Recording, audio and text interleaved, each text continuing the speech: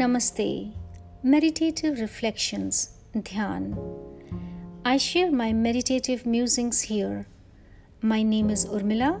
I am an energy worker and emotional healer. Today's episode is Shifting Emotional Realities. Well, I have come across individuals who narrate their emotional suffering with such practice that it is obvious they have been repeating it over and over again in their head, to the extent that now their identification is with the suffering. In this, such energy is highly activated within one's energy system, and by the force of the law of attraction, one attracts more of what is activated, be it optimism or doubt, faith or fear.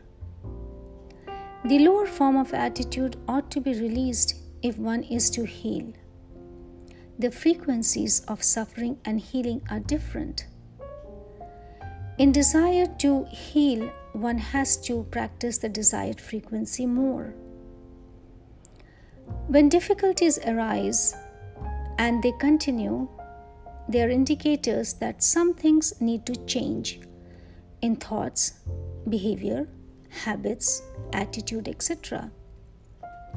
Change indicates moving from lower frequencies to higher frequencies to lighter frequencies.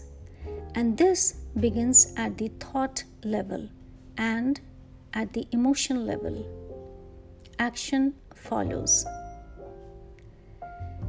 Know that healing is a deliberate work. It is a conscious creation. Healing requires practice of the positive and empowering thoughts and emotions, no matter how bleak a situation is. One can deliberately transform the feeling of despair into feeling of hope. This transformation, mind you, is conscious. It's a conscious practice.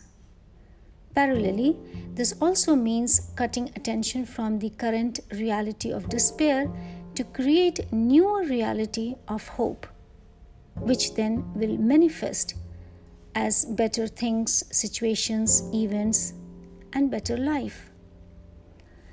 By way of analogy, consider this practice as having a lump of clay which contains in it innumerable forms or potentialities.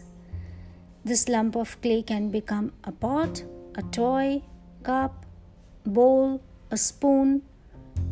It is really up to you how you shape its future, first in thoughts and then in physical form, as you give it a physical form.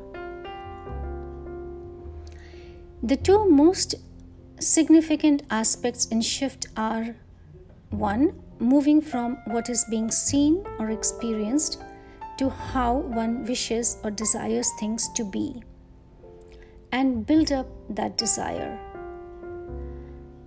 And second, in building up that desire, one ought to work with higher energies such as of faith, of trust, optimism, of anticipation, hope, and love. This is going to change the current physical reality, the what is, to what and how you want things to be. And you bring that physical reality into the present form. So, shift to higher emotional energies, practice that, and create a better physical reality for yourself. This thought I will continue in the next episodes. Today, thank you for listening. The details of my workshop and sessions are at www.karmicwellness.in. Till I meet you again, namaste, take care, bye.